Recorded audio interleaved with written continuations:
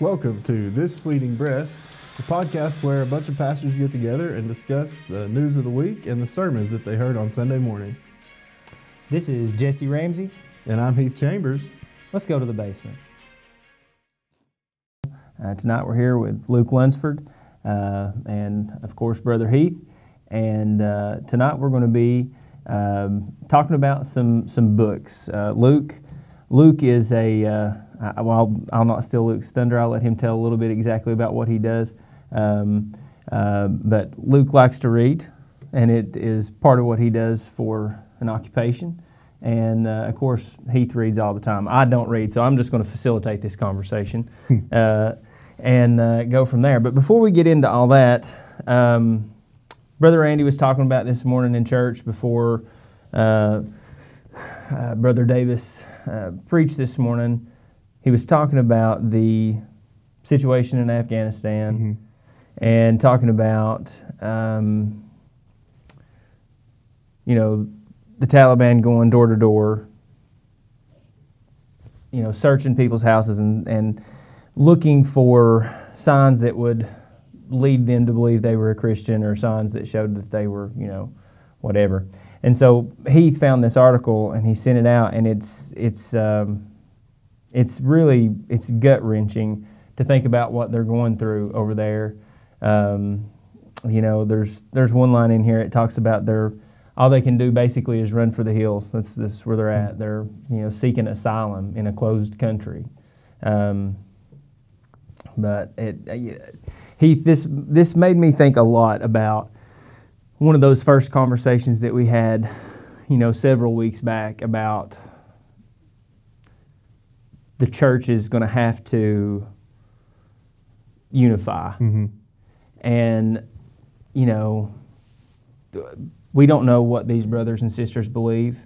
We don't know their theology. We don't know anything other than the fact that they're being persecuted in the name of Christ. And we've got to stand behind them. We've got to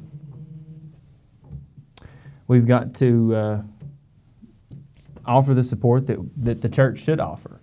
Yeah, I mean, you're dead on with the church has got to unify, and this should be something that all churches, all throughout America, can begin to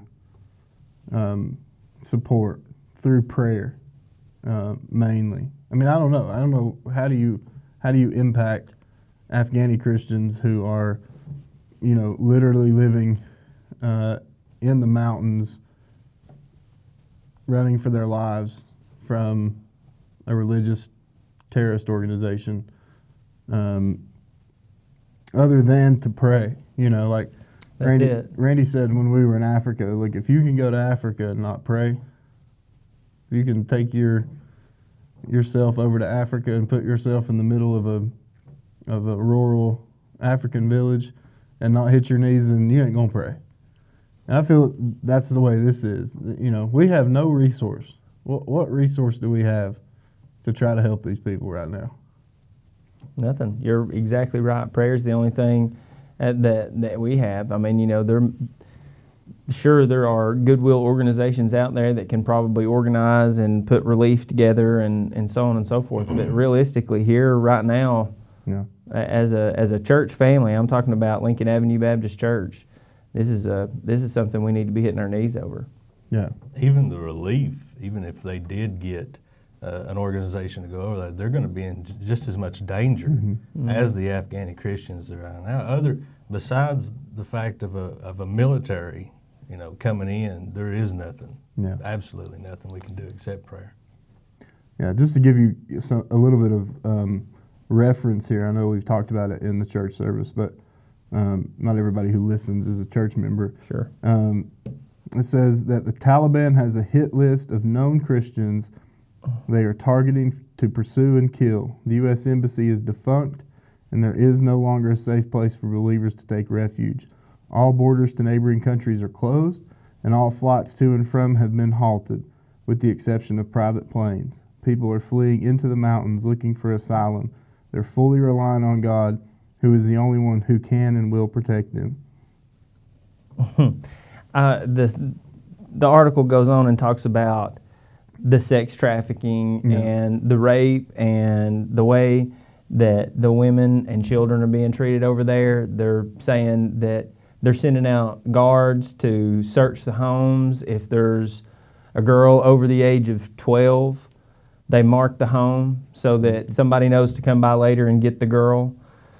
What was that about the 25-year-old? If a 25-year-old married woman has been found, the Taliban promptly kill her husband, do what they want to her, and then sell her as a sex slave. Yeah. It's almost unfathomable to think about that this could exist in our world.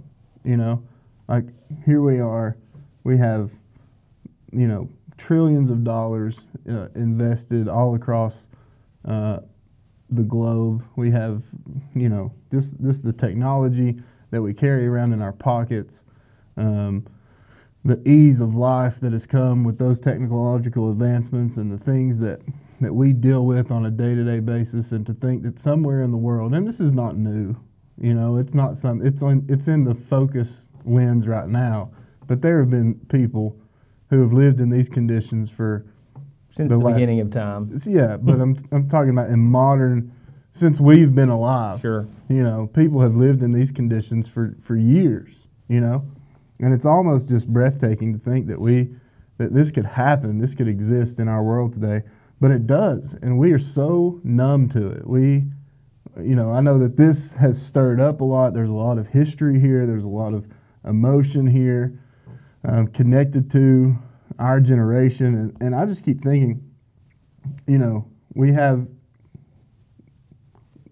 lived through so many things that I thought, looking back, this would be the defining thing for our generation. I'm talking about those who were I'm 34, I think. I don't remember. You're 30. I'm a year older than 35. Yeah. Luke, 35. You're 35. So, you know, speaking from that perspective, and you think about the things that we have been through, you know, it seems like to me that the evil in the world is multiplying exponentially, so that, you know, you have generations who dealt with one big thing that was sort of defining for that generation, and you look at the past 30 years of American history or world history, and just think about all that has transpired over those 30 years. It's crazy. You know, are we any better off than generations before in terms of the security of the world, and, you know, all of those things come into play here. You know, and you just have to sit back and think, well, you know, how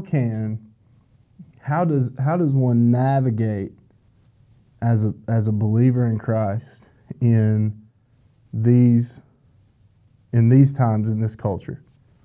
And that question, I think, is going to be really important, especially for our kids, you know, because they're going to live in a world where the church is sketchy. Yeah. At best. Yeah. I mean, they're going to live in a world where, you know, we think that this can't happen in America. We think that that these kind of things, this kind of persecution is impossible. But just look at the past 30 years and see where culture is going. You don't think that, you know, there could come a day where people are persecuted based on the apps that are on their phone in America? I'm just looking at this and thinking, you know, if this doesn't send us to our knees, like standing in the middle of the desert in Africa, if this won't send us to our knees, then there's no hope. Nothing is going to send us to our knees as 30, 40, 50-year-old Christians in this world right now. If this won't, then we're in trouble. What's that old saying? If this don't light you fire, your wood's wet. Yeah, exactly. Sorry, I talked a bunch there, but I'm broken over this. I think though that one thing is, you got to look at what caused this to happen over there to start with. It was us pulling out of Afghanistan. I mean, we were the light over there that was allowing these Christians to move and function, keeping the Taliban back. Now, you said, are we better off for, the way we are here? 200 years ago, the world was like it is over there right now. America still, shines, even though the past 30 years have been terrible. I mean, we do still have the freedoms to do and to go and have apps on our phones and everything. And, we have to praise God for that. But could it happen here? Absolutely. There's no reason why it couldn't happen. No other time, as of now, has persecution been as worse.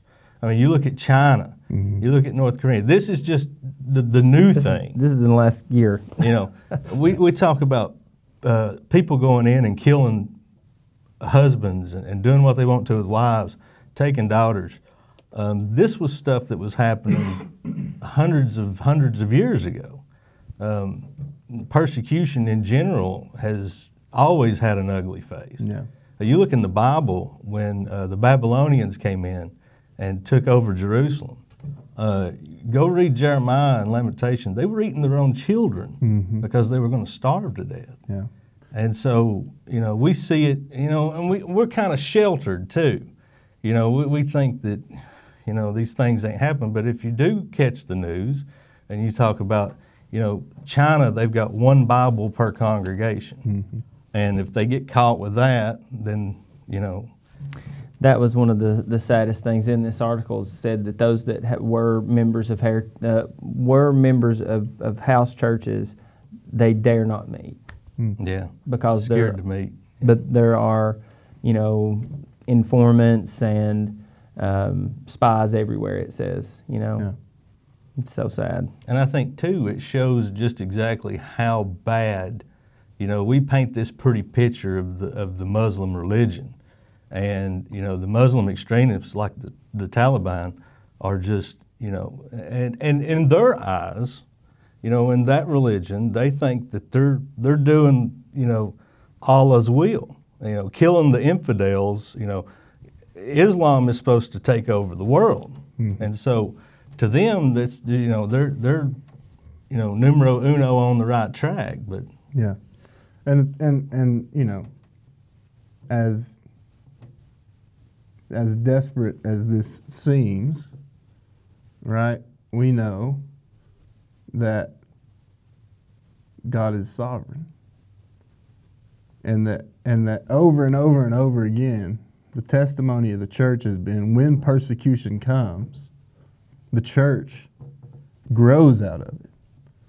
That somehow, some way, even though there is persecution, even though there is torture, and even though there is death, the church is still going to multiply. The church is still going to go forward regardless of it. And God uses persecution in the lives of his people in order to bring about his will for them and for their nation and their whatever it is.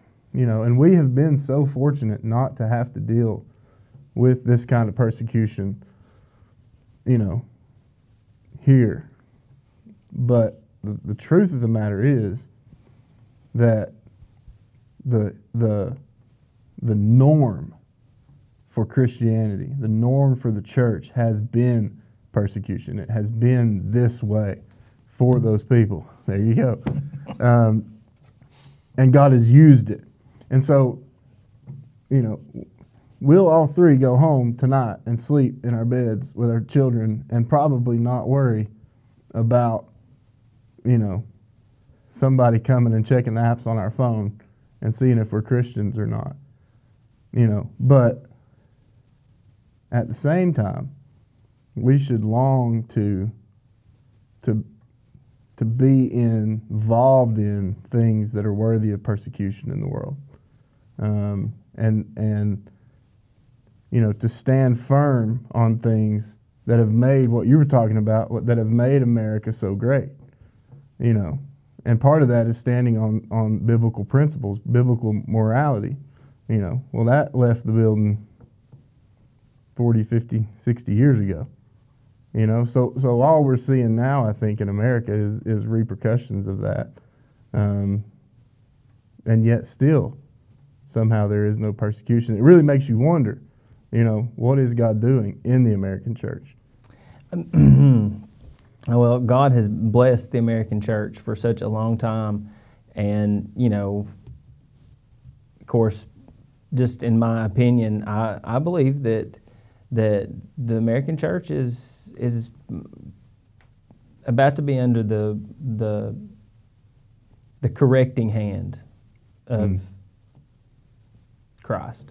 And I believe that it's just, it's a matter of time. You're saying we're lucky that we haven't had to face that here, but the winds of change blow fast and hard.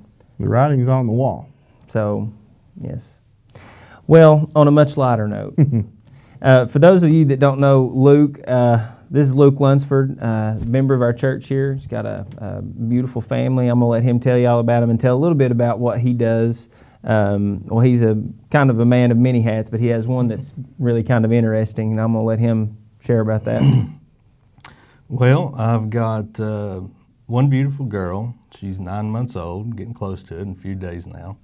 Got a master's in ministry, and I do a YouTube channel, and basically what I do is I review certain books, mostly ones that pop my interest because you can pick what you want. So I haven't bought books in a long time, but it didn't start out that way. Of course, you have to beg and plead starting out with to get any kind of free stuff. But I do Bibles as well. I do Bible reviews for all the major publishers: Crossway, Zondervan, HarperCollins, Lifeway.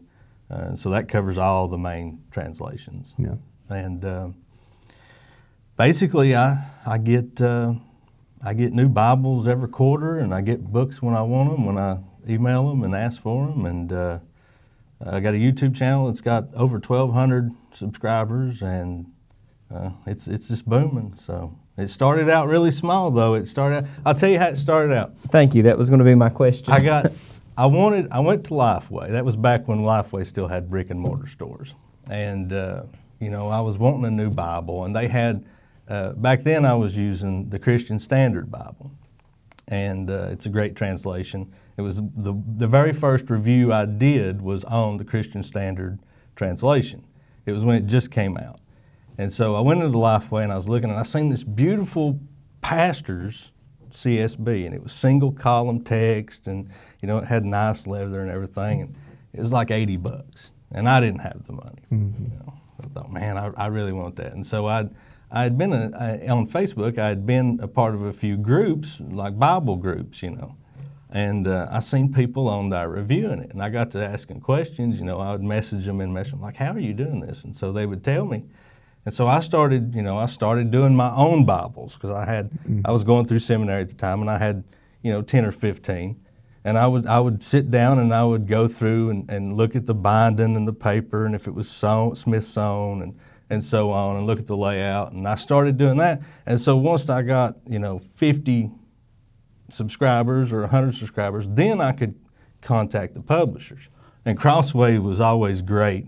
They're very liberal about sending you stuff, and there's blogger review programs that you can get into. But yeah, one thing led to another. I don't even know how many videos I have on my YouTube channel now. Hundreds, I know hundreds, but I don't have no clue the exact number. Yeah. And what's the name of the YouTube channel? It's just Luke Lunsford Bible and Book Reviews. Cool. And there's a lot of other people that do that too. But the Crossway. Once you get to a certain point, they'll send you anything. Yeah. Like I got the big 5-volume goat skin reader set. It's like $500. They sent it right to me. Yeah, it's crazy, but it's great for me because I give Bibles away. Yeah, and I think That's awesome. You given the Bible that I preach from is the one that you gave me. By the way, just to plug here, speaking of Crossway and they're giving away books, I ordered probably, I don't know, it was early summer. I saw a thing come across Facebook or something for pastors that we could get a free book from them, and so I set it up, and so we now have in me and Jesse's office, which is never used, we have about I think probably 300 Gentle and Lowly by Dan Ortlund. So I read it over the summer. I want to reread it again. I don't know which camera this is, but we have these in the church. So if you want a book, sort of a devotional book, not really, it's more of a chapter novel type, not a novel, like chapter by chapter kind of thing, not a devotional, but then see me, see Jesse, see somebody. We have them here. There's like 300 of them, so come and get one. And I don't know what we'll do with it. I don't know if we may do something on the podcast with it. We may do something, chapter by chapter on it, though. But yeah, they've given us these, so let's take advantage of it. Come get one. Like I said, if you want to take them to your business, you want to, put them in a bathroom stall somewhere, whatever, come get them. And I just signed up today. I found there's another one coming out called Rediscovering Church.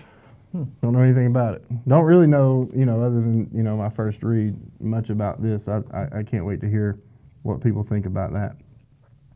So Luke, tell us a little bit about your journey to Lincoln Avenue. How did you, where have you been? Where'd you come from? What are you doing? It's been a long journey. So I guess, I grew up in church. My grandmother took me to church, and it was primarily Holders Grove, and then later on when I got older, it was at Webb's Baptist Church. And so, I went through my teenage years, didn't go, whatever. And me and Jennifer had gotten married, and we'd talked, kind of wanted to get in church somewhere. So she had went to Cosby Independent Baptist Church. It's a tiny little church. That doesn't matter, but it was our home church. And so we started going down there, and we didn't have a clue. We didn't know nothing. It was actually the church I got saved in. And so we went there, and we joined, and she was teaching Sunday school class. It was like maybe 10 of us. And then the pastor ended up leaving, and when he left, we left. It wasn't anything to do with him leaving. It was just that I felt like I was being led to do something with the youth. So I had went to Webb's Baptist Church as a kid and, knew everybody. Frank Bell was still the pastor at the time. I think he pastored for like 50, maybe 60 years. I don't know.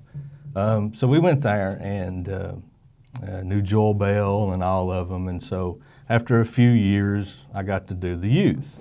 Well, that led to one thing or another. And then it was in that church actually where I felt led to preach and, announced my calling and went to seminary and started all that. And then once we left there, Frank retired and he quit for a little while. And we left there and we went to all kinds of different churches. And too, I was preaching at the time too, and I was going to, churches all around in Cott County. But it was at that time, it was kind of a transition period for me. Back then, I was still, I wasn't into the Reformed theology. I was still in dispensationalism and all that. And so as I was going through seminary, I had some friends, that was going to school with me. They were all Calvinist, and so they kind of, led me into that. And so after that, we kind of went a year where we was just going to different places. Well, none of them were hitting the marks for me because I wanted a preacher that was preaching verse by verse and sound doctrine and so on. So I'd gotten to the Reform group, and I changed my idea of thinking to a Calvinist and a Reformed theology. So, I searched the internet, I looked everywhere and couldn't find any Reformed Baptist churches anywhere close. I think there might have been a small little group in Marshtown, Knoxville, or Asheville. And so there's a Presbyterian church on the hill up there. And so I said, well, we kind of differ in some of the things, paedo-baptism and stuff like that. But I thought, well, we didn't have any kids at the time. I thought, well, I can overlook that, for sound doctrine. And so we went there for a little while. We never joined or anything, and, got to know all of them. And then something happened. Randy, I'd posted a book. Matter of fact, I think it was one of those books right there on Facebook. And Randy messaged me.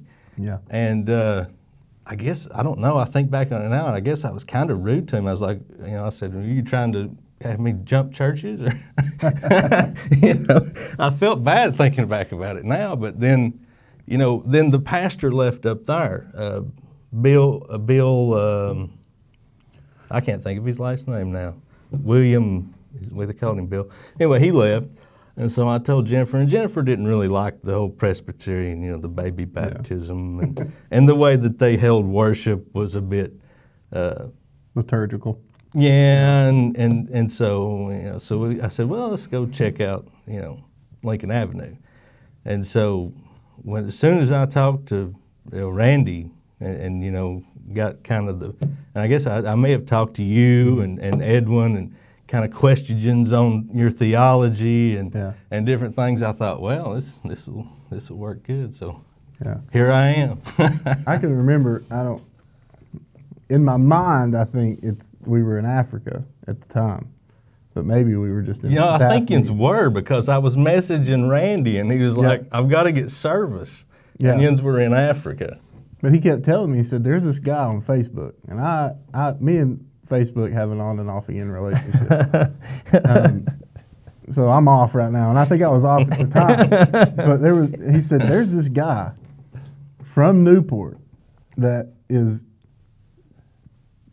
cracking me up with his Reformed memes on his Facebook. And I was like, who is it? And he said his name is Luke Lunsford, and I didn't know you from Adam, I don't think. But I got to looking at the pictures on there. I knew that, Jennifer I'd gone to Cosby with Jennifer in grade school. And I said, I don't know him, but I know her. I said, she's from up on Cosby. I said, and so he said, this guy is awesome. He's like, he's cracking me up. And I don't remember if you commented on something. I don't remember, but I'd probably borrowed all those memes from the Reform Pub, more than likely. Exactly. So anyway, that was my introduction to Luke in the middle of Africa, which Africa keeps coming up today for some reason. So it'd be nice to see it come up as in a mission trip. Yeah, well, Well, Luke, you brought some books for us tonight. Why don't you introduce these books to us? Tell us a little bit about them and Wait. I'm going to set this up. Okay. So I text Luke 4 o'clock, 2 o'clock maybe, I don't remember. And I already had these books in the car, by the way, before you sent me that article. And I said, we're going to do a podcast, top 3 most influential books in your life. And so I've got my 3, but I didn't bring them with me. And Luke, you've got your 3, right? Yeah. So how do we want to do this? Back and forth? Sure. All right, we'll let Luke go first. Okay, so I did bring 3. 2 of them, I think. Well, the first one was the most influential in my spiritual life, and the other 2 most influential in my theology. So the first one is Fox's Book of the Martyrs. It's an old book. I haven't read it in it's been 10 years probably. But some of the things, and the reason why I say I brought that before I ever knew we were talking about the persecution in Afghanistan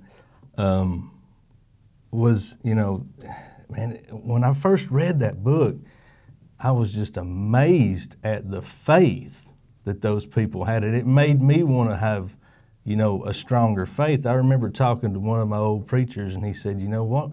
What would you do if they came in and put knives to your children's throat and said, renounce Christ or we're going to kill them? Mm-hmm. I didn't have kids back then. I do now, and I think about that, and I'm like, But in this book, it goes through from like the 1st century, I think, up into the 19th century. Like I said, it's been years and years, but it talks about, possibly how the way that the disciples died, and then it goes in the centuries, so on. But there was one that always stuck with me, and it was like this 3-year-old kid that him and his mother, they had got him, and they were going to kill him, and I want to say they were going to boil him alive. And the kid, now this is a 3-year-old, would not renounce Christ because his mother had taught him from an early age, and he had such faith in Christ that then we're talking a 3-year-old. Oh my goodness. I mean, you talk about 3-year-olds today, and and that's one of the things I think is so important why we teach our kids, we catechize our kids. Amen. And because, man, and there was more than one example in there of that. But I think that one, for my spiritual walk, to keep me focused, to keep my faith in Christ, I think that one, for me, was one of the big ones. And that was Fox's Book of Martyrs, correct? Yeah, it's an old, you can get it for near nothing, and, it's been around for years. Yeah, it's probably public domain at this point. More than likely, yeah, you can probably get it on PDF. Stand on it. Yeah. All right, Heath, what's are we going, I guess we're going top down, so what's the most influential book in your life? The most influential book has to be for me, and this is a tough one because the two are close, but I think it has to be The Pilgrim's Progress by John Bunyan. It's another one of those that's in public domain, though you may try to get it and read it in the public domain format and might not get through the first chapter because it's in that old English type of style. It's tough to get through. There are more modern versions updated, now, which I think I read the first time I read it in the modern translation sort of thing. But the last time I read it was with my twin little girls, and we would sit at night, and as they were falling asleep, I would read them sort of the children's version of The Pilgrim's Progress, and it is a beautiful story, fictional story, but it essentially what it is an allegory for the Christian life and the things that happen throughout a Christian's life and the glories and the triumphs and the pitfalls, and it's just a beautiful picture of the Christian life and the goodness of Christ and the eventual being with Christ. And man, you read The Pilgrim's Progress and you get to that last part where Christian, who is the main character, Christian has to cross the dark river and go into the celestial city. And it's just breath. I'm almost in tears thinking about it right now, where he has so much doubt in the midst of that river, and yet he keeps his eyes on that celestial city and walks over to the other shore and meets his father. It's just a beautiful, beautiful picture, and it's one of those things that's sort of life-defining. You can almost find anything that happens in the life of a church or in the Christian life, and you can see an allegory for it in that book. And a lot of times you don't have to look real hard. Why don't you share a couple of the names of some of the characters? Oh goodness! Well, you meet Obstinate and Pliable very quickly. In two separate characters. Yeah, and they live by their names. I mean, there's just everything you could possibly think of, and the other part of it is you could read the book and be blessed by it, but to know the history and to know that here's a man who was preaching the gospel, a Baptist guy, preaching the gospel and being arrested for it because he didn't have a license to preach from the Anglican Church. They kept throwing him in jail and throwing him in jail, and he just kept saying, I'm not going to get a license. I'm not going to preach that way. Just to know how much, he went through and to write that book. It's just a beautiful, beautiful picture of the Christian life. And if you haven't read The Pilgrim's Progress, Randy and I have talked several times that there ought to be a required reading list for church members. And I think number one on that list for me would be The Pilgrim's Progress by John Bunyan. So I'm going to tell you, if we have a required reading list, I'm in trouble. Yeah. I'm just saying. My reading stops at about 2,000 words. I'm done after 2,000 words at a time. That'd take a while to read some books. But anyways, let's talk about number 2, Luke. Okay, number 2 is going to be This World Is Not My Home, The Origins and Development of Dispensationalism. Now, you see where I'm going to go with this. This is why I said it was the most important to my theology, is because when I read this book, I was in that transition period. We didn't have a church at the time. I was still going to seminary. The Lord was working with me in that time to, kind of correct some erroneous doctrines that I had and some thoughts. And so this book was a big one.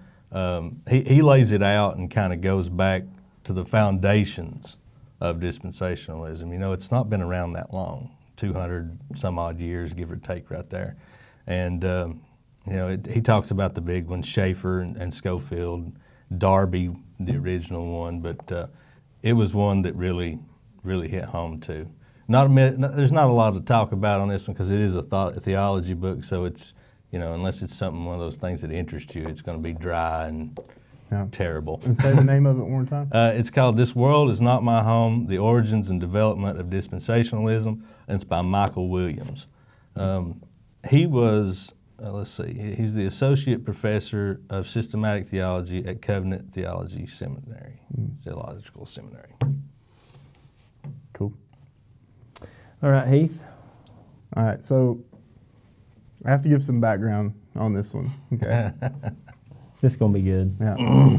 So I was at CIU, and I was in the throes of figuring out what my theology was, and I was honestly bucking the Reformed theology that was being taught in the classrooms at the time. And I can remember it was a whole thing because Matt Dinsky was there with me, and we would talk about it constantly because we left here at 18 in, not by name necessarily, but everything that I've ever been taught was from a dispensationalist point of view. So that's where I was, and so I remember trying to grasp at anything that I could find that would settle me on something other than Reformed theology, and so I was reading books and some of these are just going to blow your mind, but I was reading books like Velvet Elvis by Rob Bell. Yeah. That sounds like a great place to get your theology. Oh gosh. Oh, Rob Bell, yes. Yeah. I was reading, stuff by like Erwin McManus, and just, these guys who just were off the deep end. I can remember, Rob Bell and Erwin McManus and what was the other guy, the Blue Like Jazz guy? Oh, yeah. I remember Donald Miller, is that his name? I can't remember. Anyway, just stuff that I look back today and I'm like, what in the world? I mean, these guys were, What were those videos that Pneuma videos? The Pneuma. Yeah. I was searching. That's what I was doing. But I remember that somewhere in the midst of all of that, and I don't remember if this was at CIU or if I was in the ministry in Orangeburg at that point. But I remember I got a hold of The Holiness of God by R.C. Sproul. And that for me, I think, was the turning point of really beginning to understand what it is that I believe about the scriptures.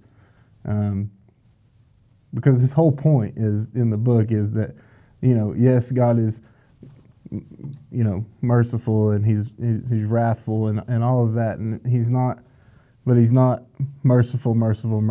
He's not wrathful, but he is holy, holy, holy. And just to read that book, and I think that's one that should be on the required reading list. That's a good one. I remember I gave it to the men who were in my wedding as my wedding gift. I mean, they were probably ticked, right? I mean, they got a theology book. What is this? But it was the people were, it was Jesse and Randy and Edwin and those guys, and so that one for me will always be up there, and there's others that I could throw in there, but that one is probably that is a great book, and it's not a long read. It's not a tremendous read. I have read. It's a Jesse book. I have read that one. Okay. Yeah. All right. Let's round out your list here tonight, Luke. What's last on the list? Okay, so the third one is I didn't have as much problem coming over to the Reformed side. I just once I looked at it and I couldn't refute it, and so it all just kind of clicked for me, even though I had the whole background of the dispensationalism. So once I grounded on it and I looked at the scriptures and I said, okay, so I can't refute this. This must be true. Then I started digging into the Reformed groups. Okay, so mainly, you have the Reformed Baptist, which is a small group, and you have the Presbyterian PCA. It's the conservative. You don't want to go PCUSA. They get bad. And so my third book is... No one is safe on this podcast. This is the book that I had posted that I got when Randy commented. And I cannot recommend this one enough, that if you're in between your theology on credo versus pedo baptism, or, Reformed Baptist, or the two different views of the covenant theology. This one, and it's by Pascal Donat, okay? And this one came from Solid Grace Christian Books. It's a great little bookstore online. You can get all kinds of good Reformed Baptists. But this is the distinctiveness of Baptist covenant theology. And it's a comparison between 17th century particular Baptist and Paedo-Baptist federalism. So it gets into some deep theology of the differences between the two, the Reformed Baptist. And it really, all it does is it boils down to the covenant with Abraham. How you look at the covenant of Abraham and what the covenant was with his children. And so that's how they get the infant baptism, is because it's a continuation. I can't say that. Continuation of the Abrahamic covenant with circumcision. They say that never was annulled, and so somehow that magically comes into the New Testament as baptism. And they get that by Good and Necessary Consequences. It is another little book that you can get. But the Reformed Baptist view is that Abraham had spiritual children and he had regular children, and so even in Israel, all the Israelites, you had Israelites that were physically children of Abraham's, and you had those that had faith as the spiritual children. And it boils down to Isaac and Ishmael.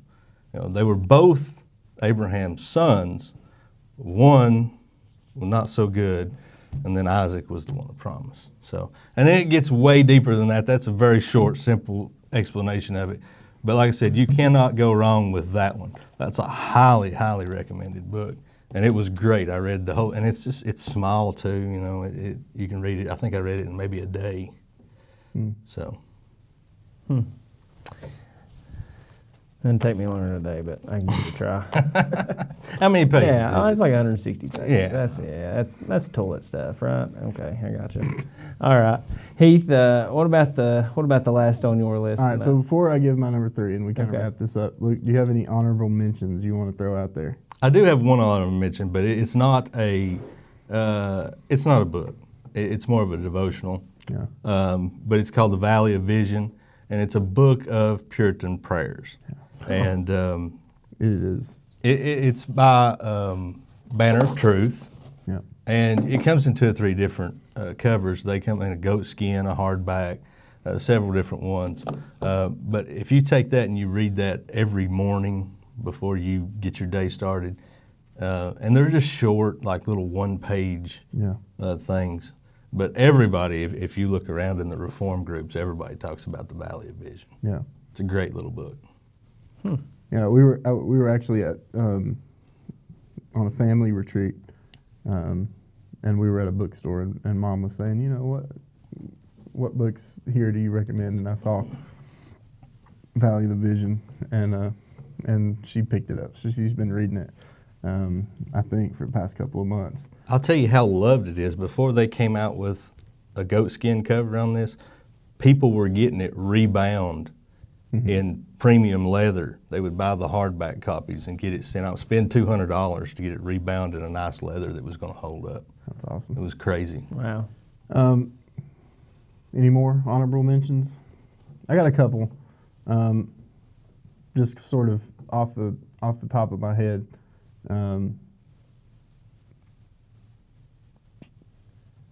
Don't Waste Your Life, John Piper. Really important book for me. Though I haven't made it through this completely, the Institutes. That's a big one. Yeah, I think is very important. Maybe not, the most important one, but the Institutes of Christian Religion, I think is the name of it, right? The Institute. Yeah. I just call it the It's Institute. like 4 or 5 volumes. Yeah. You can get a 1-volume book by Banner of Truth, I think. Okay. And then another one, this one's really sort of out there, but really an important one for me, is The Normal Christian Life by Watchman Nee. He's a Chinese Christian who, when he was writing these books, had absolutely no influence from any outside spiritual, theological source. I mean, he was in the middle of China, and he was a spiritual leader in his church, and he wrote The Normal Christian Life for his people, for his church people, and he's not a reformed guy. He's not, he's not 100% on everything, but the book itself is just, it's off the chain as far as that. But for me, number 3, and this is one I just read recently, but since I've had children, it's been so important to me. I'm just thinking about it, and I actually read it. I read it because Nathan, my brother, recommended it to me, or I recommended it to him and hadn't read it, and then he read it, and blah blah blah. But it's by J.C. Ryle, and it's called Thoughts for Young Men, and that book, I mean, he wrote it in, I don't know, 18 something, and you read it, and it is the young men today, and just how desperate we are in need of young men who will stand up upon the truths of the gospel and live their lives in holiness, and it just throws out the American. It just demolishes, tears down this idea of adolescence and 24-year-olds who are still, doing stupid things and should be standing on, preaching the gospel and teaching the gospel and living out the gospel, and so that one for me is amazing. So There's so many more though. I know I'm forgetting. I know Luke probably feels the same way. I think Jonathan Edwards did something similar to that. Oh, really? I think so. I think I've got it at the house, but it's just a short. It might maybe just be a letter, but I don't remember if it was to young pastors or young men. Mm-hmm. It was part. I've got it somewhere at the house. It's at the end of his resolutions, and he talked about something similar. Spurgeon has one for his students. Yeah. To my students. You can get that on PDF. I read some of it, but I didn't read all of that. So those, Mere Christianity by C.S. Lewis. Trying to think if there's any more that I would have made the list. Would be on my required reading list if we had one for Lincoln Avenue Baptist Church. Yeah, Mere Christianity would be on there. I can't believe you guys have left out Systematic Theology by Grudem. That just... I'm not going to get into Grudem. I like him. Oh goodness, just teasing. Yeah. So Jesse and I talked about it because Jesse wanted to be a part of the conversation too, but doesn't know how to read. What other? That's so ugly. What other forms of media have been influential for you guys? I'm talking podcasts, YouTube channels, anything like that that you would recommend for our people to check in on. For me personally, I don't know that there's necessarily any one thing that I rely on. Yeah. I just do a lot of searching. If that's the question, then the search bar in the Bible app and the search bar on the Google are probably two of in which that there are negatives to that also, because a lot of the stuff that I do read, it's because it's it can be reactionary depending on what's happening and what's going on, but for the most part, when as I'm studying through the Bible, I read along. I read along with commentaries and just try to weed through it and figure it out. And sometimes if I get to something, I'm going to ask you guys. There's something that I haven't looked up yet. I've just been talking to Wendy about it. I've been reading through Joel, and it's talking about the Valley of Decision. And that just, that was something that I don't ever remember. I would have to read it in context. I mean, with Joel, there was a famine. Yeah. And I believe so. Yeah. Was it Joel? Yeah. Mm-hmm. And it's a short, was it 3? Yeah, it's like 4 chapters. It's nothing. It just, it's talking about the day of the Lord, but it just, I never had heard the day of the Lord called the day of decision. That is my question, and it's not talking about,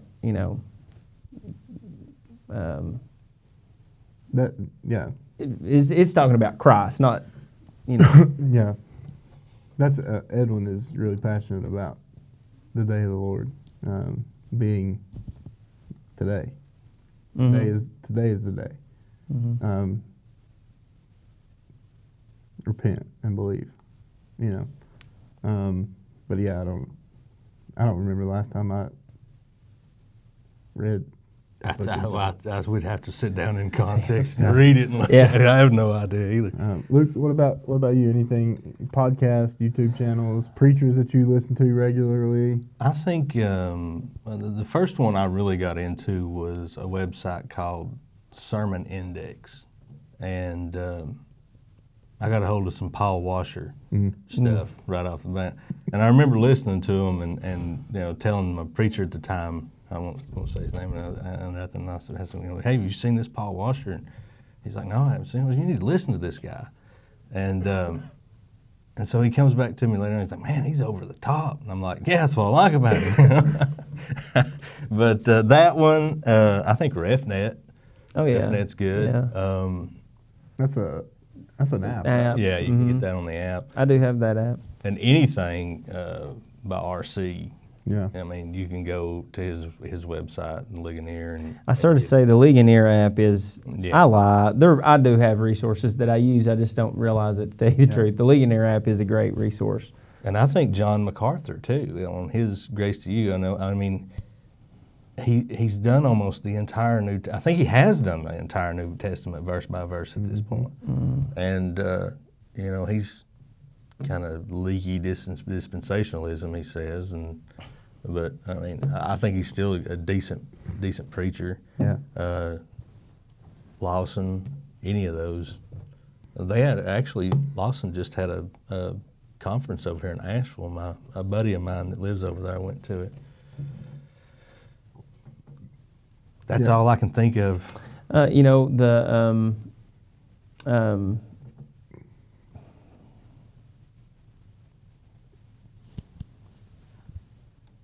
The Desiring God website, John Piper's website, has got some great resources on there, some great things where, lots of videos. There's an article on there for anything that you're trying to study and glean. There's some wonderful resources on there. I've never listened to Piper. Crazy enough, I've never Really? listened to Piper.